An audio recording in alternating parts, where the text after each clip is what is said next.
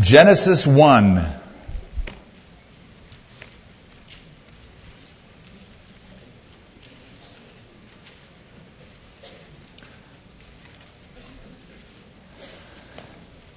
Man, has God got a plan for you? But about 3,000 years ago, it was King David who asked a question that philosophers have wrestled with for generations. What is man? They asked. What is man?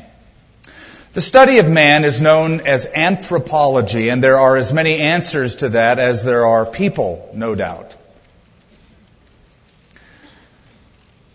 Some decide to view man through the lens simply of science, others simply through the lens of philosophy. I suppose if you ask the average secular humanist, what is man, they would give you the scientific answer. The genus and the species, Homo sapien, a product of random evolutionary processes. Mark Twain said man is a machine. Aristotle said man is a political animal. Ben Franklin called him the tool-making animal. Years before him, philosopher and mathematician, the Frenchman Blaise Pascal, said man is a reed. He is of all things in creation the most flimsy creature that breathes and crawls upon the earth. And going way, way out on a limb, Shirley MacLaine said that man is a reincarnated self with a Christ consciousness. The best way to answer the question, what is man, who are we, is not by speculation or imagination, but by revelation. And here's why. If we begin by imagination, we begin with ourselves, that's our point of reference, build upwardly, outwardly, and eventually we will create God in our image. If we begin by revelation, then we begin with God and we will see man as created in God's image. Two very different approaches, two very different results. So, to be truly anthropological, we must be truly theological and decide to see man through the eyes of man's creator, God. So you've turned to Genesis 1, and we're going to look at that tonight. There's a mistake people make, and I hope none of us make the mistake. It's the mistake that a little eagle made years ago. Once upon a time, a little boy found an eagle's egg, and he dropped it in the nest of a prairie chicken. And the eaglet hatched along with the baby chicks. But because all this eagle knew was the life of a prairie chicken, it began to think it was a prairie chicken. It started acting like a prairie chicken. It did all the things prairie chickens do because it thought, after all, it is one. It was raised with one. It clucked and cackled. It scratched the dirt to find insects and seed. It thrashed its wings just a few feet off the ground, flying in little increments, that's all. And one day, when the eagle was very, very old, the whole life has passed, he looks up in the sky and sees a magnificent bird, spread wings, soaring effortlessly. And he says, "What is that?" And the prairie chicken brother said, "That is an eagle, the king of all birds." "Wow," said the eagle. But the prairie chicken said to the eagle, "Don't even give it a second thought. Forget about it." It was a New York chicken. "Forget about it. You could never be one of those." So the eagle died believing it was a prairie chicken. Don't you dare go through life thinking you are a prairie chicken, when God has made you the crown of all His creation to soar, to have dominion over all else that God has made. We're going to look at God's creation of mankind tonight in brief, just to start, and we'll finish more of it next week. But we'll discover something. That God's creation of man includes God's reflection in man for the purpose of God's interaction with man.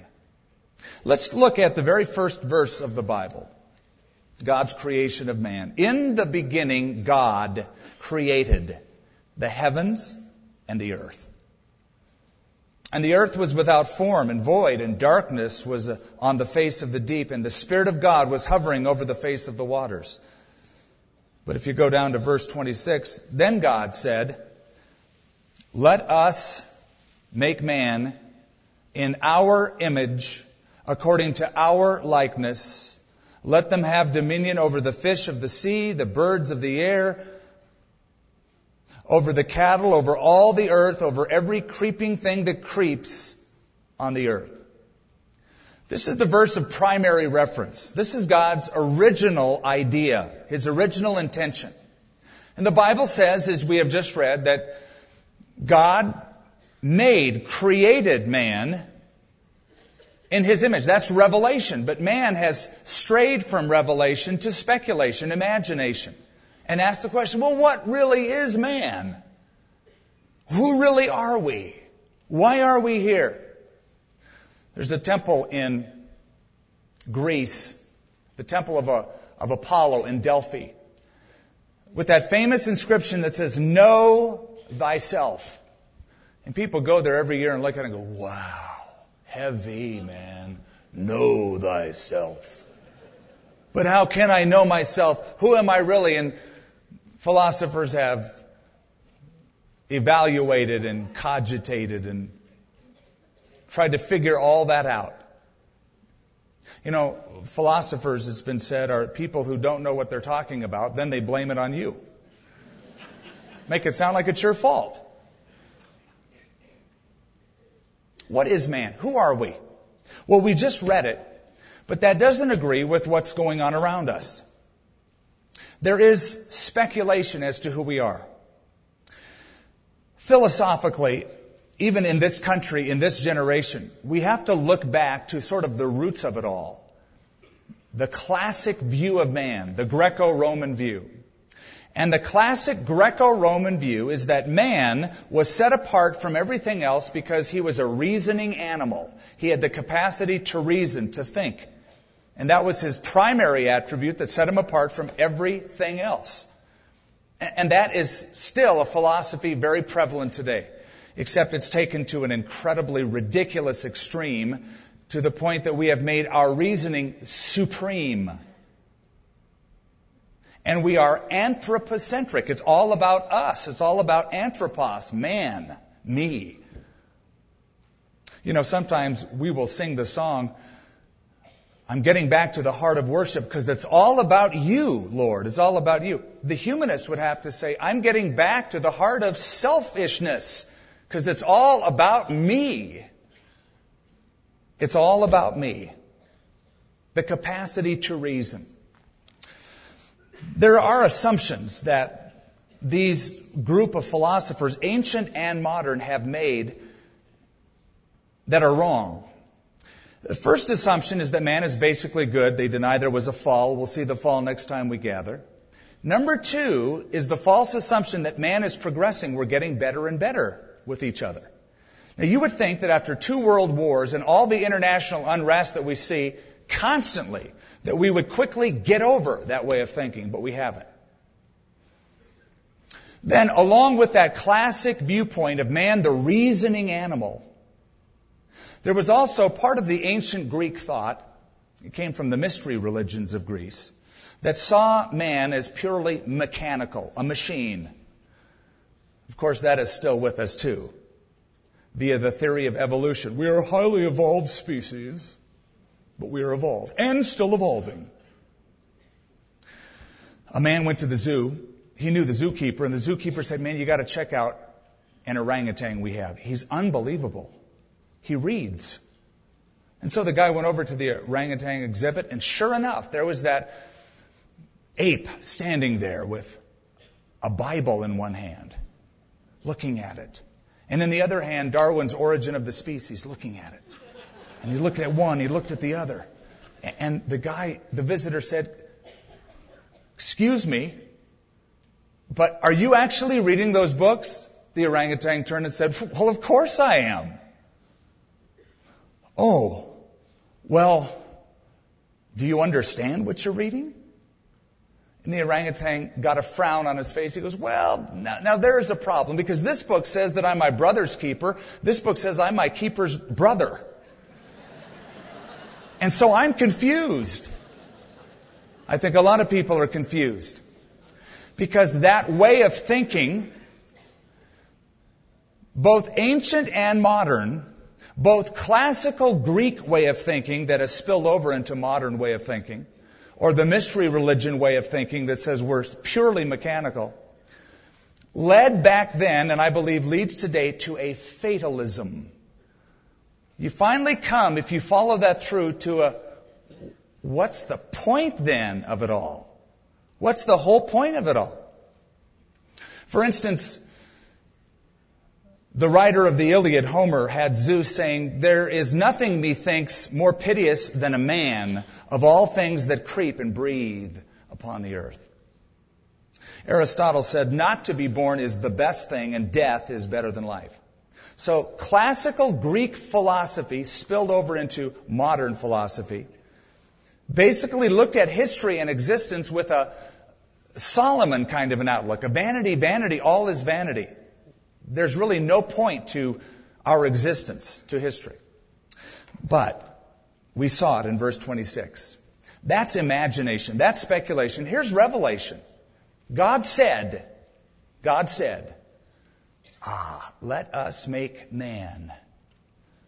Let us create man in our image.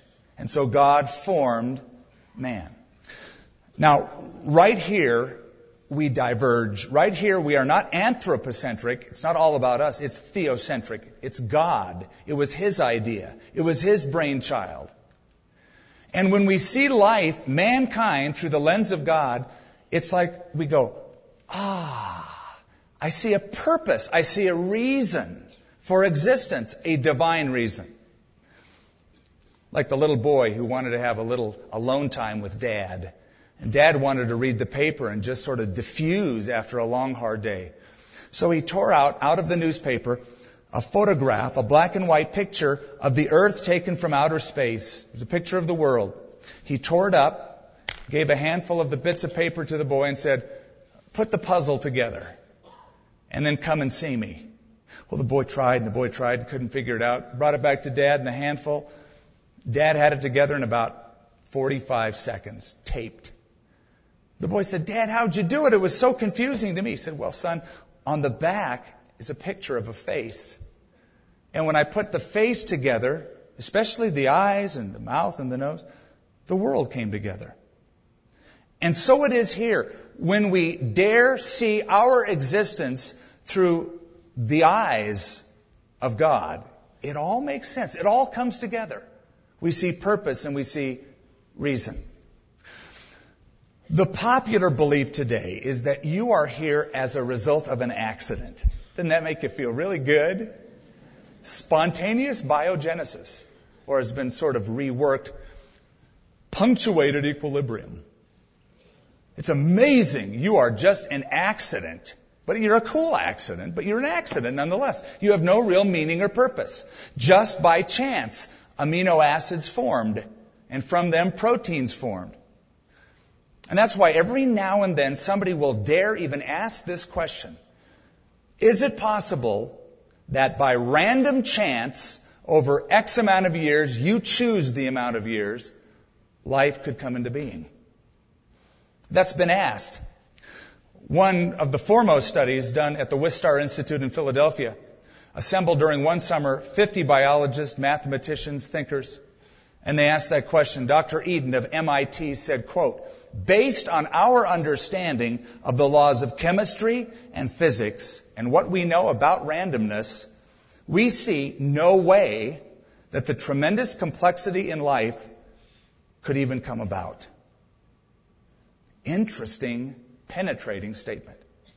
Why? Because man cannot be explained simply philosophically. Mankind cannot be explained simply biologically, mechanistically. We must see ourselves biblically. And here it is. God said, let us create. Us being the Trinity, obviously. This inner Trinitarian communication. It's like, I got an idea. Let's make man in our image, after our likeness. Give him dominion over all creation. That's where it began. There were kids that were in a class, and the teacher let them formulate their own worldview, and the kids said that the hope of all civilization lay in the pursuit and the application of scientific knowledge. Did you hear that? The hope of civilization lay in the pursuit of and the application of scientific knowledge. They said in the class, the kids, there's no room for religion. This life is all there is. After this, there's nothingness. And at the end of the class, each of the students wanted from the teacher a reference for yet another college in their future or a job placement. Listen to one of the teacher's response to one of the students. This is how he phrased it. John, student, biological description, John is a living organism. Group, vertebrata. Class, mammalia. Order, primates. Genus, Homo. Species, sapiens. Body structure, organs, tissue, cells, protoplasm. 5 organs of sight, taste, touch, sound, and smell. Chemical description, a large quantity of carbon, some gallons of water, various amounts of iron, calcium, magnesium, phosphorus, sulfur, lime, nitrogen, some mineral salts. Psychological description, mind, conscious, unconscious, intellectual, emotional, volitional powers, various instincts. IQ, 130. He continues, I hope John will fit as an admirable unit into the various machines, industrial, commercial, and so on, that make up our scientifically planned society. But, he continues, regrettably, I have some serious misgivings about this. For there is something in John that refuses to be cribbed, cabined, and confined, and reaches out to a fulfillment beyond the capacity of a machine-like destiny to supply. In his eager pursuit of scientific knowledge and passionate love of music, as well as in the deep discontent to which he once confessed at his inability to live up to his own ideals, it seems to me that John is on a quest that existence, even in a 4-dimensional space-time continuum, can never satisfy. So, okay, I grant you that you are a scientific machine.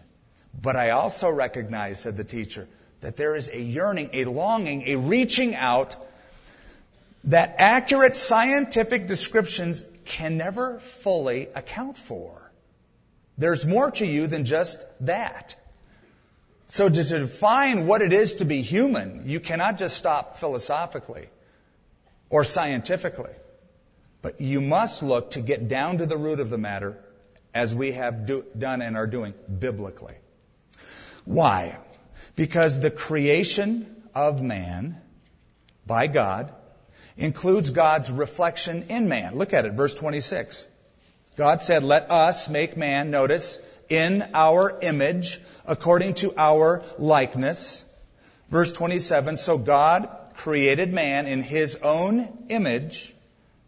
In the image of God, it's mentioned 3 times, he created him, male and female.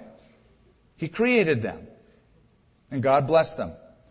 And God said to them, be fruitful and multiply, fill the earth and subdue it. Have dominion over the fish of the sea, the birds of the air, over every living thing that moves on the earth. And God said, see, I have given you every herb that yields seed, which is on the face of the earth. Every tree whose fruit yields seed, to you it shall be for food. Also to every beast of the earth, to every bird of the air, to every thing that creeps on the earth, in which there is life. God said, I have given every green herb for food. And it was so. And God saw everything that he had made, and indeed it was very good. So the evening and the morning were the 6th day. In other words, God said, I am going to make man unlike any other creature I have ever made before on the earth. Absolutely unique he shall be. Look down in chapter 2 at verse 7. The Lord formed man out of the dust of the ground. It's a bit humbling, isn't it? Oh, we are so great, mankind. Look what we've done. Yep, pretty good for dirt clods. This is humbling. We are at the same time from the lowest stuff and the highest stuff. From dust and dirt, and yet fashioned in the image of God, breathed into by the breath of God. So God formed man out of the dust of the ground. And out of the ground, verse 7 again, and breathed into his nostrils the breath of life, and man became a living being. The Lord God planted a garden eastward in Eden, and there he put man whom he had formed. Man in the image of God. You know, physically speaking, you're not all that impressive in terms of what you're worth. They say that the chemicals in your body are worth, with inflation, about $2. But you're more than that. You're a multidimensional being. There's more to you than just that. As the professor even pointed out to his class. What does it mean to be in the image of God exactly? Well, certainly it means I'm different from a dog, a cat, an elephant, a whale, a dolphin, or a spotted owl. There's something more unique and higher in mankind than that. Keep a finger here, a marker, and go to Psalm 8 for just a moment.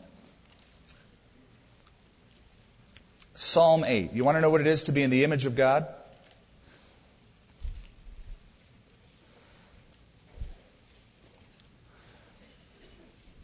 The psalmist begins, O Lord, our Lord.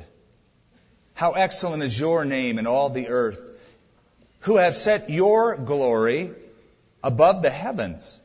Verse 3, when I consider your heavens, the work of your fingers, the moon, the stars, which you have ordained, what is man that you are mindful of him?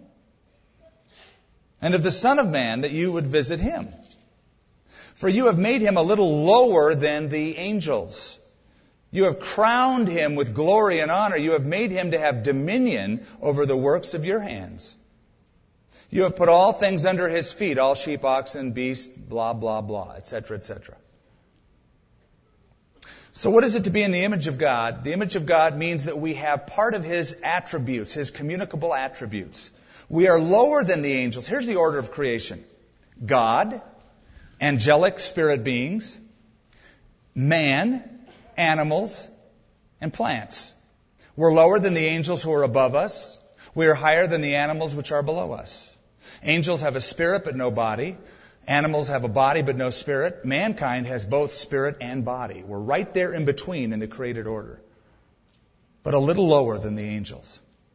So what attributes do we have that would make us in the image of God? Well, number one, you have something called a rational mind. You are rational, for the most part. I know sometimes we get nuts, hysterical, but you can think, you can formulate thoughts, you can originate thoughts. Animals don't do that, unless it's on television, of course. Mr. Ed, of course, he can, Wilbur, or Donald Duck, or imaginary animals can think and formulate and communicate, but of course it's a man or a woman behind them doing their voices. But we're different, you see. We can create like God, the Creator. We can think, we can formulate thoughts, we can make choices, and we can choose in a relationship to have love. Oh, that's different from the animal kingdom. They live by instinct. They can mate. But we can have a lifetime relationship of love, because human love, created in the image of God, is this reciprocal love that's more than instinct. Our love is more than an endocrine system reaction. We're rational beings. There was an article sometime back in Sunshine magazine that compared man's brain to a computer, and they asked a group of scientists, if you were to build a computer that would give out all of the functions of a single brain, a single mind over a lifetime, a man using his brain in a lifetime, or a woman using her brain in a lifetime, What would you need to build in terms of power, electricity, in terms of size, cooling system, etc.? The scientist in this article said that if all of the parts were transistorized and built on a minute scale, the following would be needed. A machine the size of the United Nations building in New York, a cooling system with an output equal to the Niagara Falls, and a power source that would produce as much electricity as is used in homes and industry in the entire state of California. We're rational beings, thoughtful, formulating thoughts. Number 2, we are immortal. This sets us apart from every other creation, every other plant, animal. We're immortal. And you might add to that spiritual. Solomon was right, wasn't he? He said, God, you have set eternity in their hearts. There's something that makes us think, boy, there's got to be more to life than just this. There's something beyond time, beyond my immediate existence. It's only man that has those probings, that dissatisfaction. My dogs don't. I have 2 dogs. You know what? If you feed them and you pet them a little bit of attention, they go to sleep, they're happy. They're satisfied. They don't think beyond their own existence. I've never seen one of my dogs just like contemplating. Pensive. What's up, Winston? What's going on? Well, I'm trying to discover the meaning of my life, Master. I mean, is this all there is? Chasing cats? Digging up the yard? Certainly there's more. No, they don't do that, do they? But people strangely do. We have this restlessness inside of us. You know, the term man in Greek, anthropos, comes from 2 words that basically means one who looks up. Isn't that interesting? What is man? One who instinctively, by creation, looks up to the Creator and asks, who am I? Where am I going? Why am I here? So we're rational. We're immortal. We are spiritual. This explains why young children ask you the kind of questions that you can't answer. Those deep probing questions. Daddy, why? Well, that's a tough one. They're probing. They're looking up. Augustine was right. He said, God, you have made us for yourself, and we are restless until we find our rest in thee. 4th, we are responsible. If you look back to Genesis, we see that God said something about His creation. In chapter 1, He gave us a task.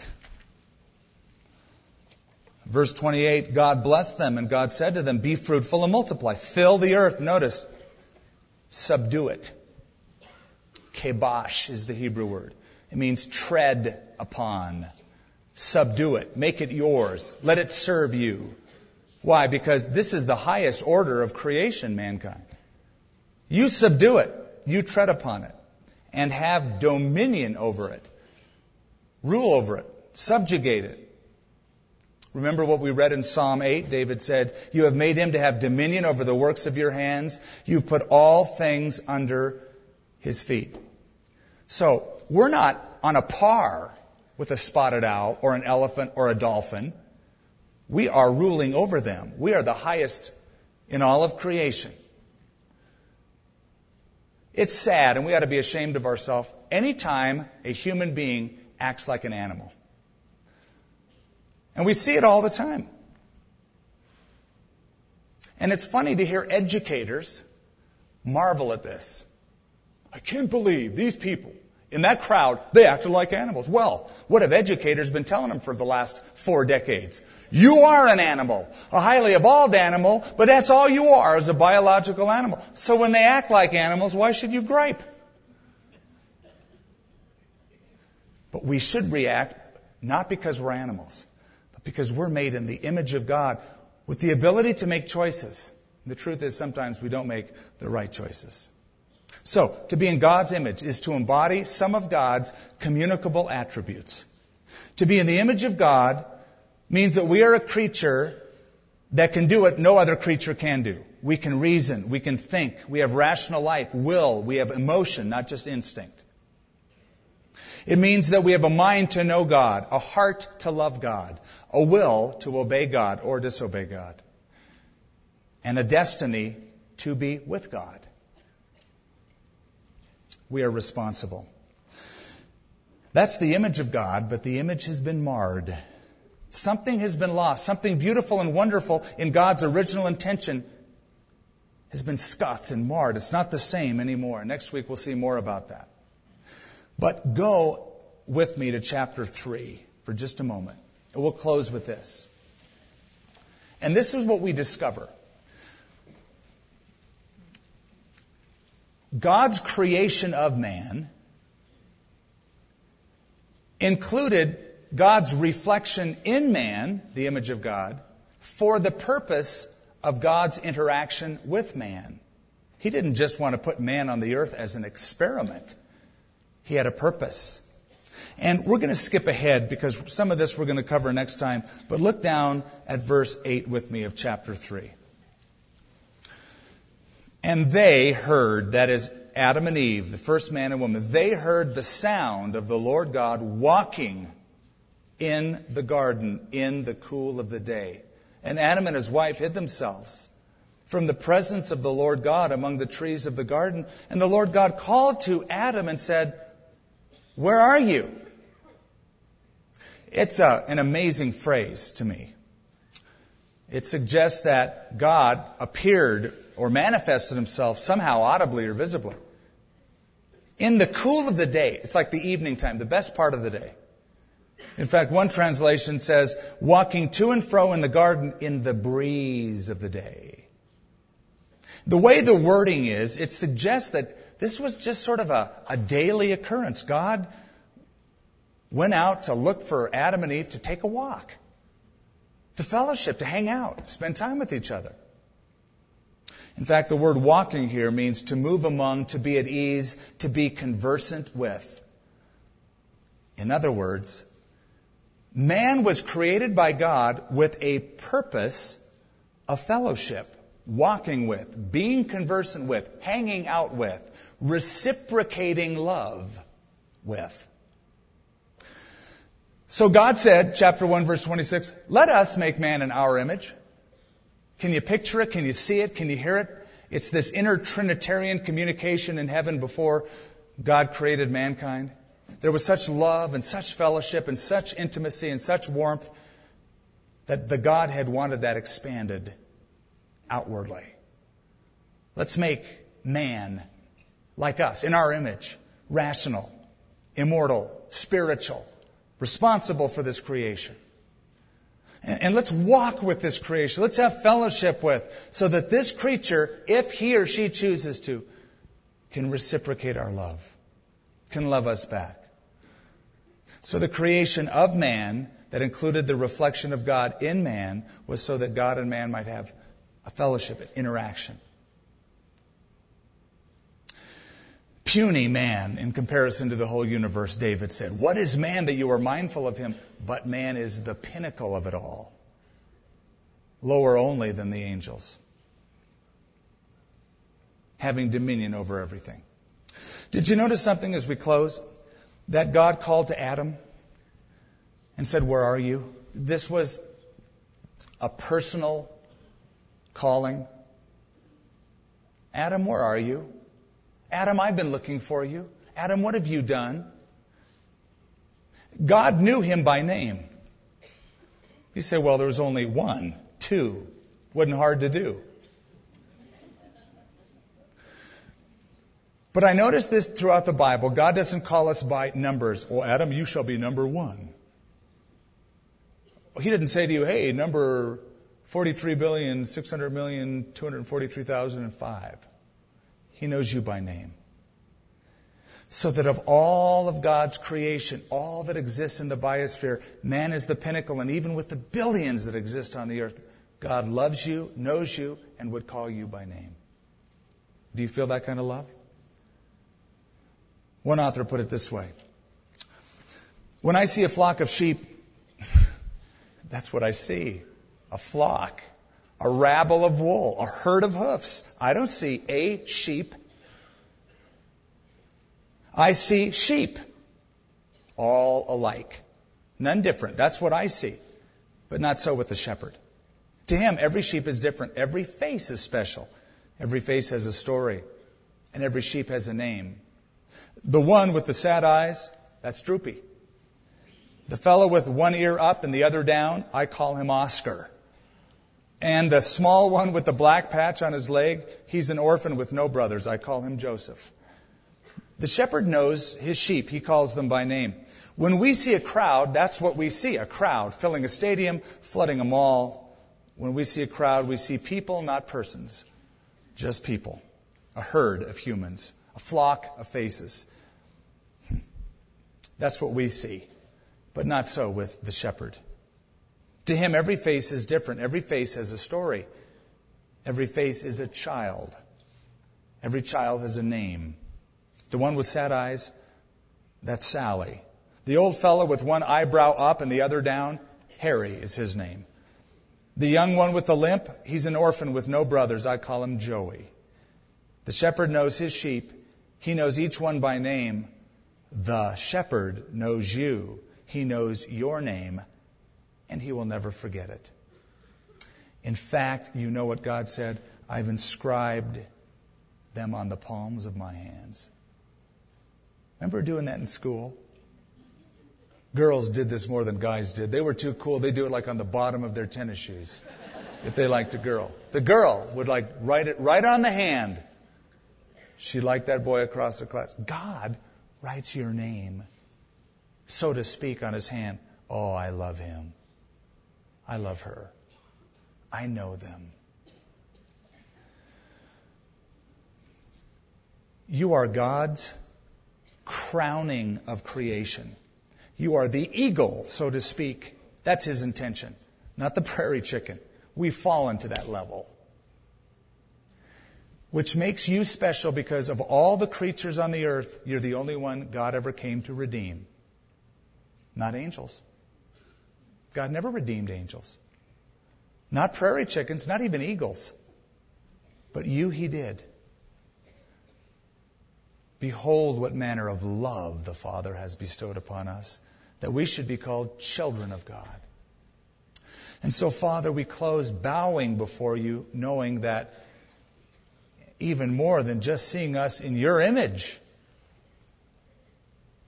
we see that the image has been marred, and you needed to send your Son to restore the image that had been lost. What love! How incredibly special that makes each of us feel. Your creation of us, that includes your reflection in us, is so that you might interact with us. You want our fellowship. You want to walk with us. You love it when we lift the head or the eye and speak to you. When we turn something over and say, Lord, I include you in this. I make you part of my day, part of this moment. I worship you here. I turn my marriage over to you, my children over to you, my future over to you. What is your will? I want to love you. You love that kind of spontaneous, sweet fellowship. And Lord, I pray that you would build out of this flock of people that kind of fellowship. Not one who would relegate our walking with you to a single day, but to a daily lifestyle. That when we walk out of here tonight and go to the car, church would continue. When we head home, have a meal, sit down to watch the news, you would be included. And because we are redeemed, we would fulfill your intention in creation. For we ask it in Jesus' name. Amen. Amen. Amen. Amen.